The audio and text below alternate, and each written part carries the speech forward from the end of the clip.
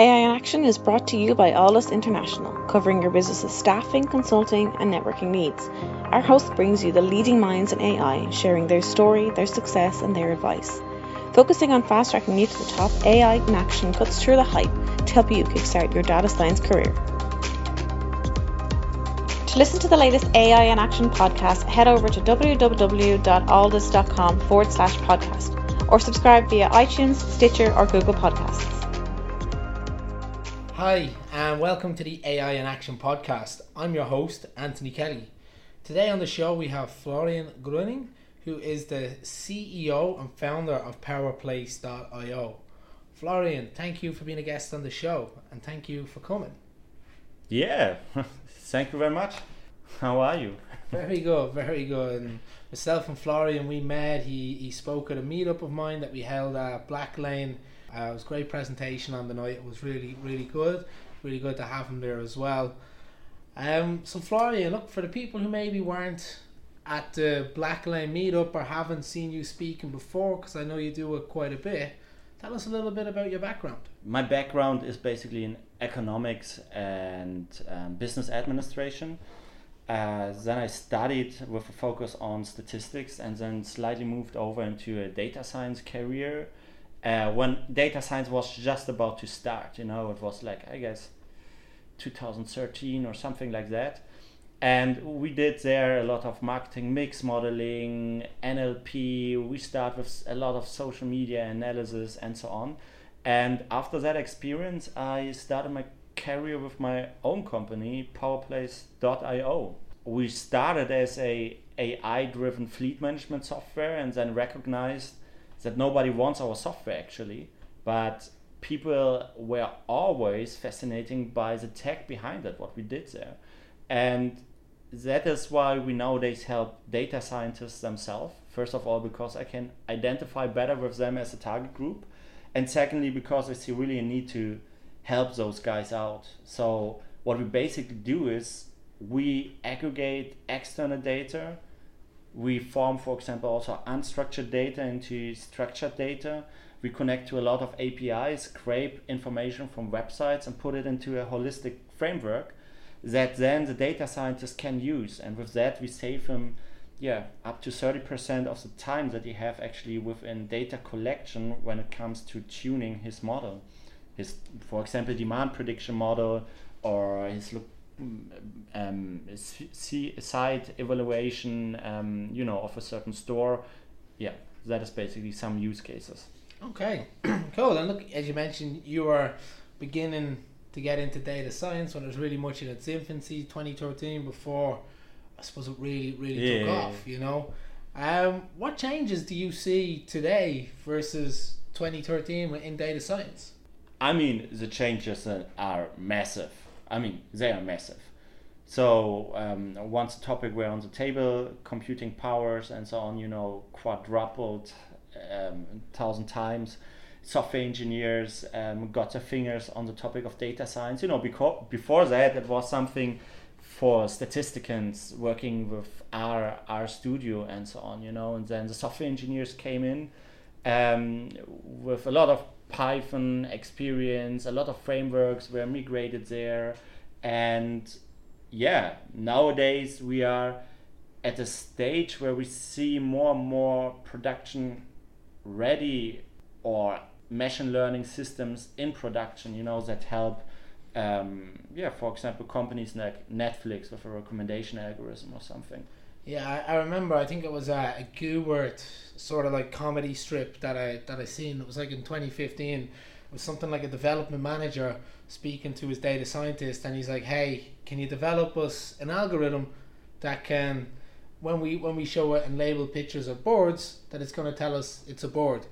And then he's like, "Great, look, give me 2 years and give me a team of 5 data scientists." And then on the next strip down, it was like, "Hey, do you know what, actually about that idea, we want the machine to be able to tell us that it's 2 boards by themselves, the colour of them, and they're sitting on a tree." And he said, "That's just impossible."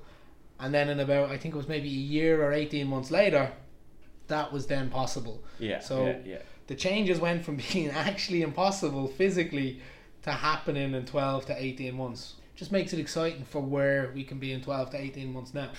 Yeah, I mean, definitely, right? If you just see, for example, also the development with, I mean, we just talked a little bit before that about deepfakes, you know. So this was something that was not on the plate 3 years ago or something. I remember actually that during my studies, you know, when I went to a Reddit forum or something, people were talking about it, but it was not then that developed, you know. For that you need a lot of GPU power and a lot of people, you know, doing also research on that topic, because that is another thing, right? Nowadays much more research is done in that kind of field, and every 6 months you have a new kind of neural network trained for a specific use case, you know. Yeah, I think it was quite big when deepfake came out, because they were like deepfaking Obama and Trump and Putin, and had them saying a lot of well, obviously not them, but the faces of them, a lot of things that could cause reputations is a lot of damage. Yeah, definitely. And look, I'm just curious, will we get to a stage where soon enough people will have them on their mobile phone, and like a Snapchat filter, they'll be able to send it to their friends and start making jokes about it? But again, it's what looks like impossible now could be there. Man, definitely. So we wanted to talk about, you know, the lack of people moving into data science and, you know, the consequences around this. But I suppose, look, it's something that is on the rise. We're now seeing data science specific courses coming out in top universities, whereas traditionally everyone's coming from maths, bioinformatics, statistics. They come from a whole range of backgrounds, and, you know, maybe deciding they want to make a change into this. But I suppose, look, from you, you know, what do you see as a good transition into data science? What do you hear about people who say, yeah, I'd love to do data science, but aren't doing it, aren't making that move? What do you see more common of? First of all, I like to see all those nano degrees, you know, plopping up, and you can just assign courses on Coursera and so on and train yourself.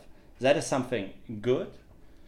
But I see more software engineers going into the data science direction, you know, and they do then the Coursera course and so on. And for them, those courses are pretty sufficient, you know. I mean, they see the slides, they know their own IDE, how to work with it, you know, and they process really, really fast, you know, and get the next step forward.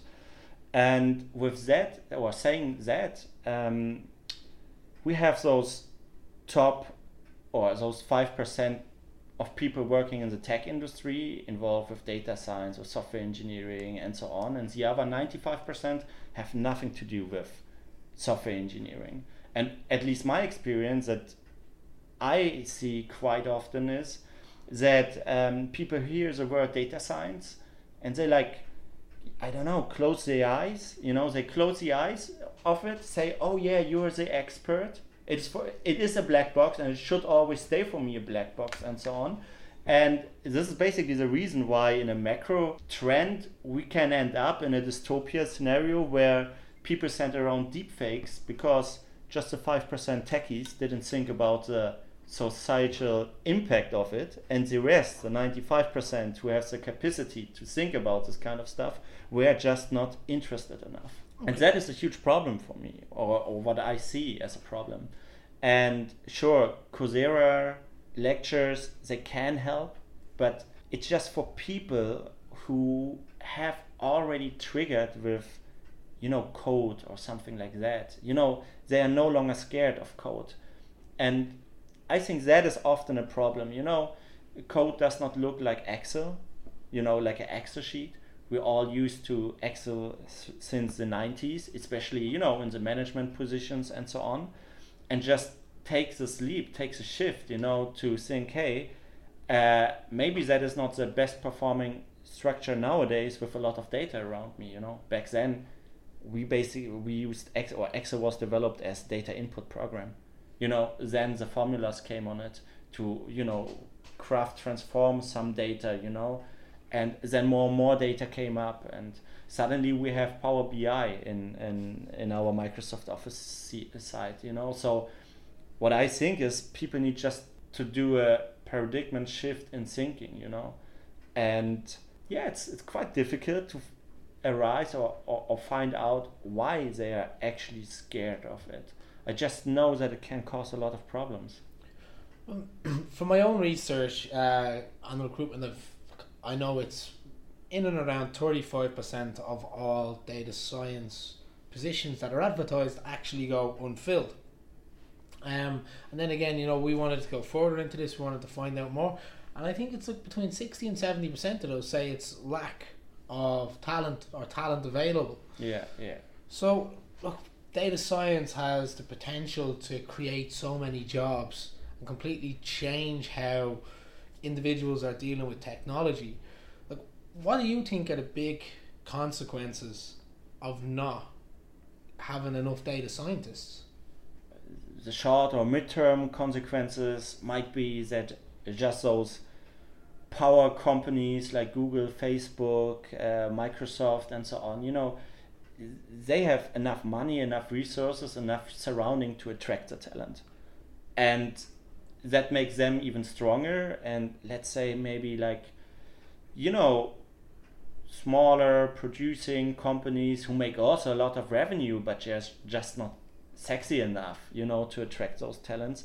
And I guess they have a problem with not following, the trend, build their own solutions and so on, because in the end, they're going to buy the solutions that were produced by data science and data engineers of Microsoft, So they don't have their hands on it.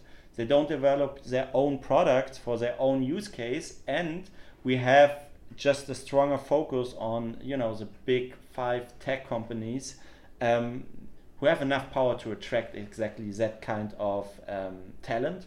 And they have also the power, for example, to recruit people and then do out of them data scientists, I mean, how efficient their HR is just crazy. So they recruit people who might have the interest in becoming a data scientist, and after that paying them the courses on Coursera or giving them free time for those courses. Yeah. I guess that is even right now happening. I guess Amazon said something like that just this last week, that they have in mind to convert thousands of employees into data analysts, business analysts, and data scientists.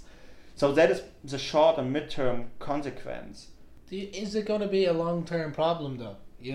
Are we seeing the European Commission's act on this? Are we seeing the German governing body see that, do you know what, this is where there's a lot of talent required, and it's actually, it's generating a lot of revenue streams, it's generating a lot of taxes, whether it be companies paying taxes by making money, or whether it be a lot of people relocating to Germany and then paying taxes. So it's in their interest to see this succeed. Sure, I mean, it should be in the interest of Germany, but I don't see it on the agenda. You had just a discussion about the AI, artificial intelligence budget, which was also, after announcing it, shortened it directly after that.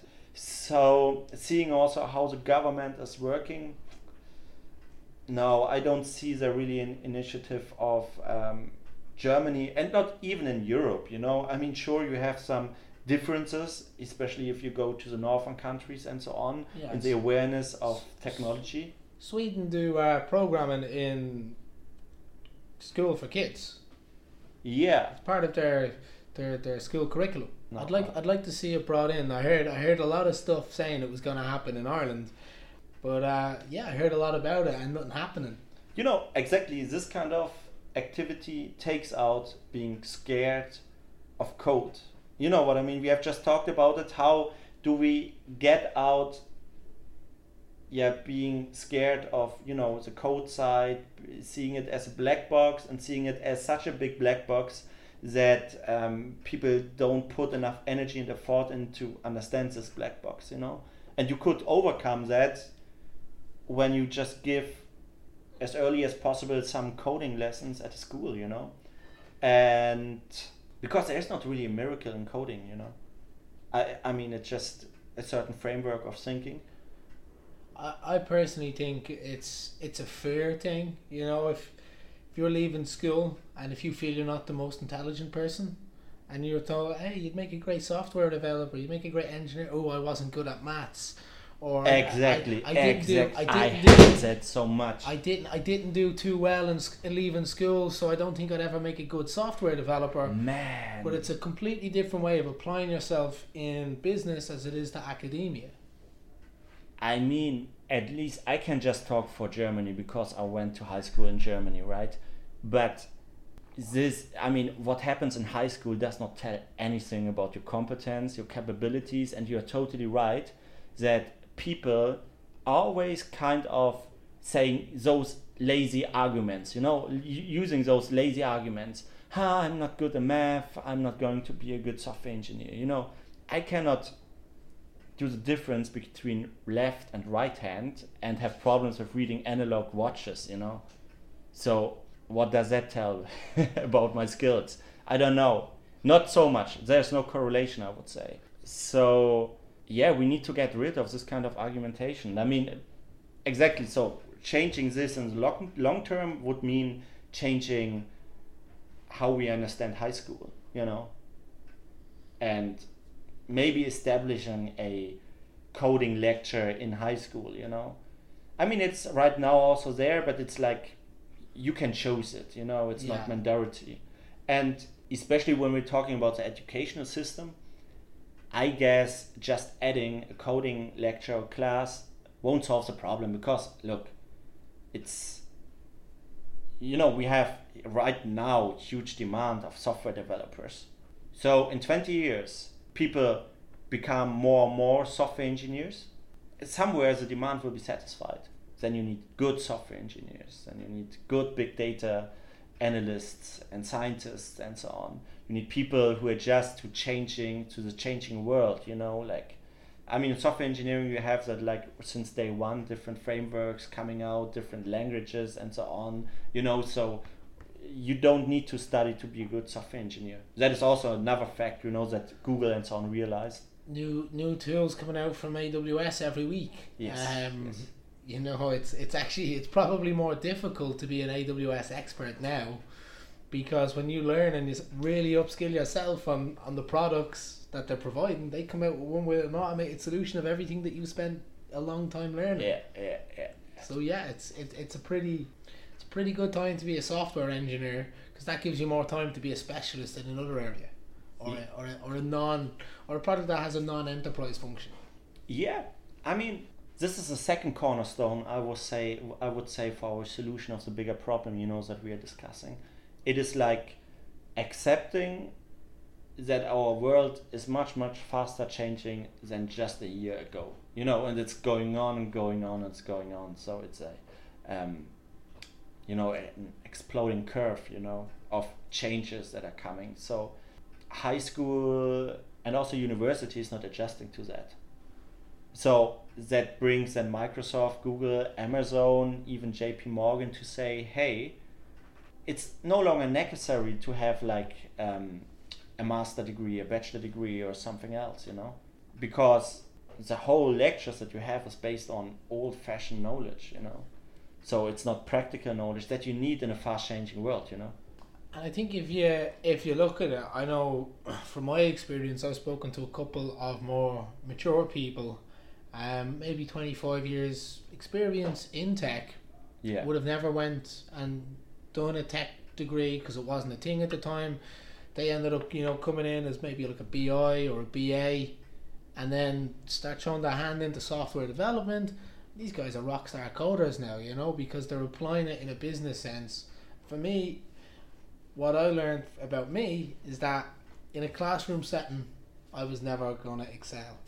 But when it came to applying it in a business sense, where I could actually see where it would not only benefit me, but benefit someone else, and I seen the value in it, then I was able to really understand that as how it was important and why it was important. Yeah. Also, context might be another cornerstone. Yeah. So I suppose it's I've got another question now, and I think it's very relative. So media are telling the world the wrong message that AI is going to take all your jobs. It's going to be no cashiers. AliExpress or Alibaba, their warehouse, a lot of their pickers and droppers are robots and autonomous. So is this, and I know from, again, every one job data science takes away. It's creating 3 more jobs in its place. And that's the background to it. But will this shift, will that also push more people moving towards software engineering? Do you think they're a little bit more confident to say, hey, if a machine's going to take my job, I'm going to get a job making the machine? No. I mean, it depends, of course, in which generation or on which generation we are talking, you know. If like we are talking now in stereotypes, you know, the 50 years old Michael who's driving the truck all the time, you know, being replaced by an autonomous driving truck, no chance that he's becoming a software engineer. I don't want to say no chance, you know, but on a stereotype, on a flat line, on average, all this kind of stuff, how should he become? You cannot just tell him, it's somebody who was driving the truck for 30 years, okay, now you need to do that course and become a software engineer, you know. And for the younger generation, I have much more hope, you know. So the younger generation perceives also the technology that is right now the ground base for everything else, like internet, in a completely different way, even different than you and me, you know. They have a different, they live in a different time, you know. I mean, maybe I will say, or they will say in 15 years, oh man, I don't understand this time anymore, and stuff like that, you know, because it's really, the growth in technology is really escalating all the time. But at least they are aware that there's something coming. You know, the media is covered by it right now. I'm also not a huge fan of the media, but I think there's some truth into it, you know. So 2025, like 52% of processes will be automated, and this is like an uplift of 80% compared to today. Yeah. And now we take, you know, into consideration the whole technology stuff. So in 2030 already 70% could be replaced. And this is a question that maybe 16 years old people nowadays talk or discuss with their parents on a table when deciding what to do next, you know. So for the younger generation, I have big hope, you know, that software engineering will be just a part of them, you know, and they will learn it also without a specific course, you know, that were taught in high school or something. But a bigger problem, especially in Germany, I guess same goes for Ireland and UK, or I'm not sure, but in Germany at least we have a lot of old people, you know, and a growing share of old people and older people. So all those silver gorillas, you know, between 40 to 50 and so on, too old maybe for what is currently happening because they didn't get the awareness for it, or they had not the possibility, you know, to change or something else. They didn't have the mindset shift and so on. So those people might get super, super depressive and bored when they're going to lose their job. No, Florian, look, I really appreciate your input on all of this. But thanks a million, everyone, for listening. I'm your host, Anthony Kelly of the AI in Action podcast. Today's guest was Florian Gruning, who is the founder and CEO of PowerPlace.io. Florian, thank you for being on the show. Yes, thank you. AI in Action is brought to you by Aldus International, covering your business's staffing, consulting, and networking needs. Aldus offer an exec search program. Aldus can help you discover how data science and AI can transform your company. With our unrivaled network of C-suite executives and senior AI professionals, we offer retained search services across the US and Europe. Get the Aldus advantage. Become a member of the Aldus community and enjoy some of the following: AI meetups. Once a month, our community gathers to listen to some of the leading experts in the world of data science and AI. Our speakers come from all over the world, including Dublin, Boston, and Frankfurt. We also have our AI mentors. Our experts will provide mentoring to Aldus members. And don't forget our AI in Action podcast. Each week we have guests from all over the world talking us through their education, career, and more. Become an Aldus member and get the Aldus advantage. For more information and to sign up for our newsletter, log on to www.aldus.com. That's www.aldus.com. Aldus International, empowering through AI.